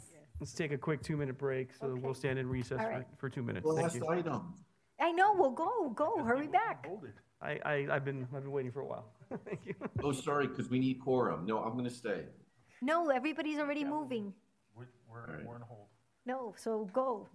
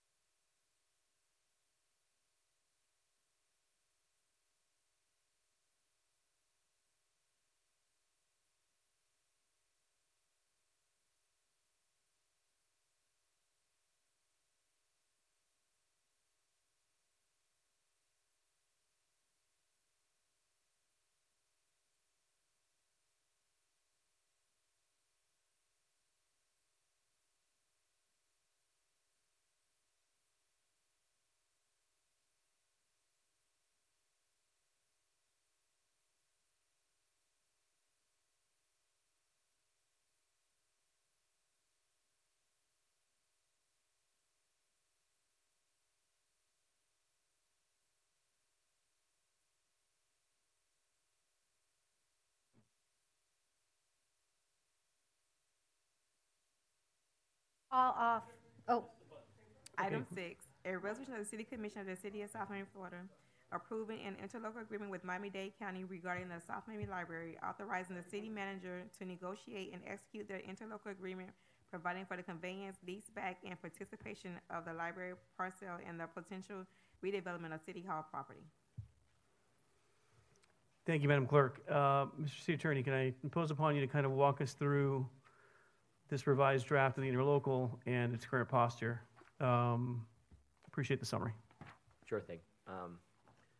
So first off, I want to make absolutely clear, the county has not signed off on this version yet.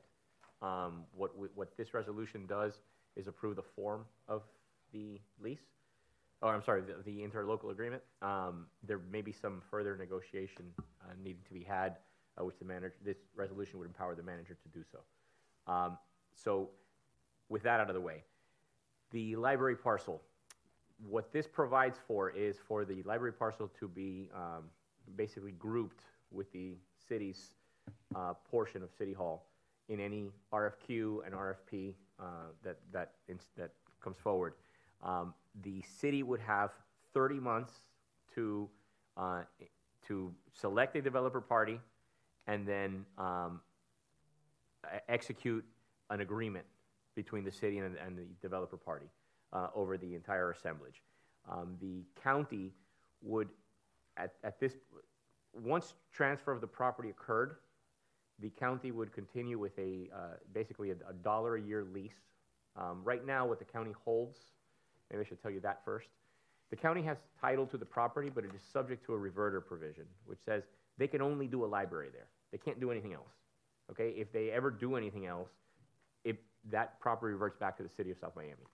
So that's what they have. Okay?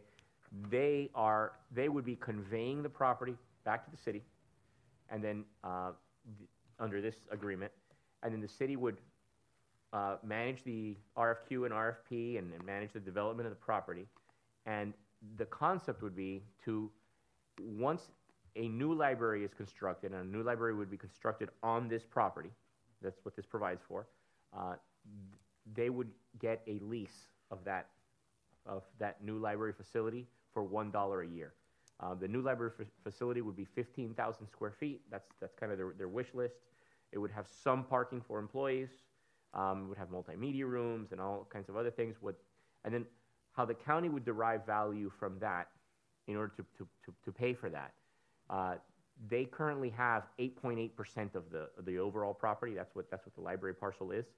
They would derive out of the total amount that the value of that lease. They would get 8.8% of the total value on the same terms that the city got. So, for instance, if there was a lump sum payment as part of what you guys negotiate with the developer, they would get 8.8% of the lump sum payment. If there was an annual rent, they would get 8.8% of the annual rent. Okay, that's the way it would work. And out of that share, that's what would fund the development of the library, of the new library parcel. So the new developer would build it, but that would be funded via that. If there's an interim facility that is needed, that would also be funded from that portion of their share. It would not come out of the city's share. That's the big point. In terms of other provisions, let's see. I already told you it was a 15,000 square foot facility. The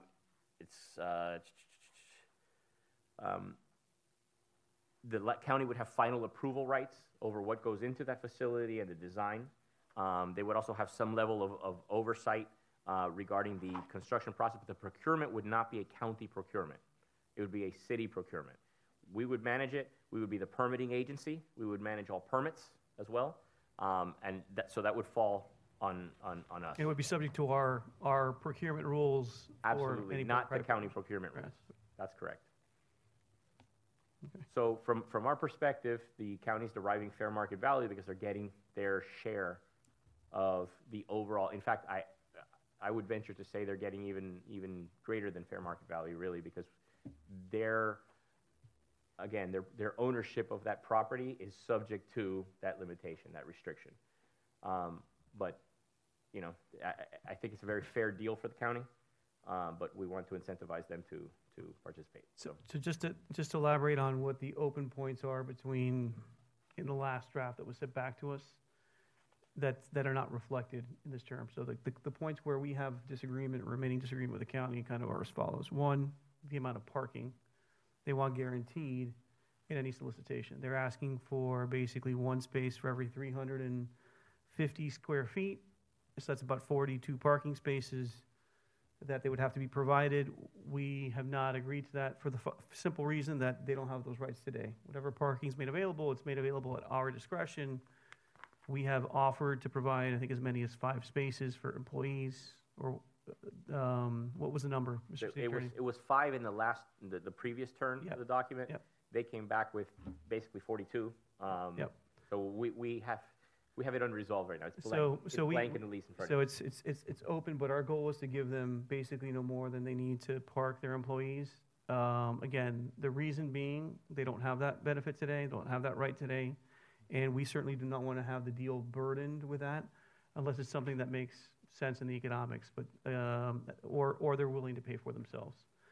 On the relocation front, as I discussed this point with the city attorney and the manager, they had asked the developer or us to pick up the cost of their relocation, any interim library use. It's been communicated to us that their plans were to renovate this library with the Coral Gables Library. That renovation was done at their expense. Any relocation in the interim facility was also done at their expense. From my perspective, if that's their plan, right, they should carry the burden of that obligation, since they'd have that obligation anyways. It's not something that should fall to us or should fall necessarily to the developer party as a part of the compensation. And I know that we are all very nervous about doing long-term $1-a-year leases, but I just wanted to highlight that in the lease, they would be responsible for the maintenance and CapEx for the facility, which is something that, you know, we have not necessarily done in our prior leases. So all we're really trying to do is liberate the value in the site.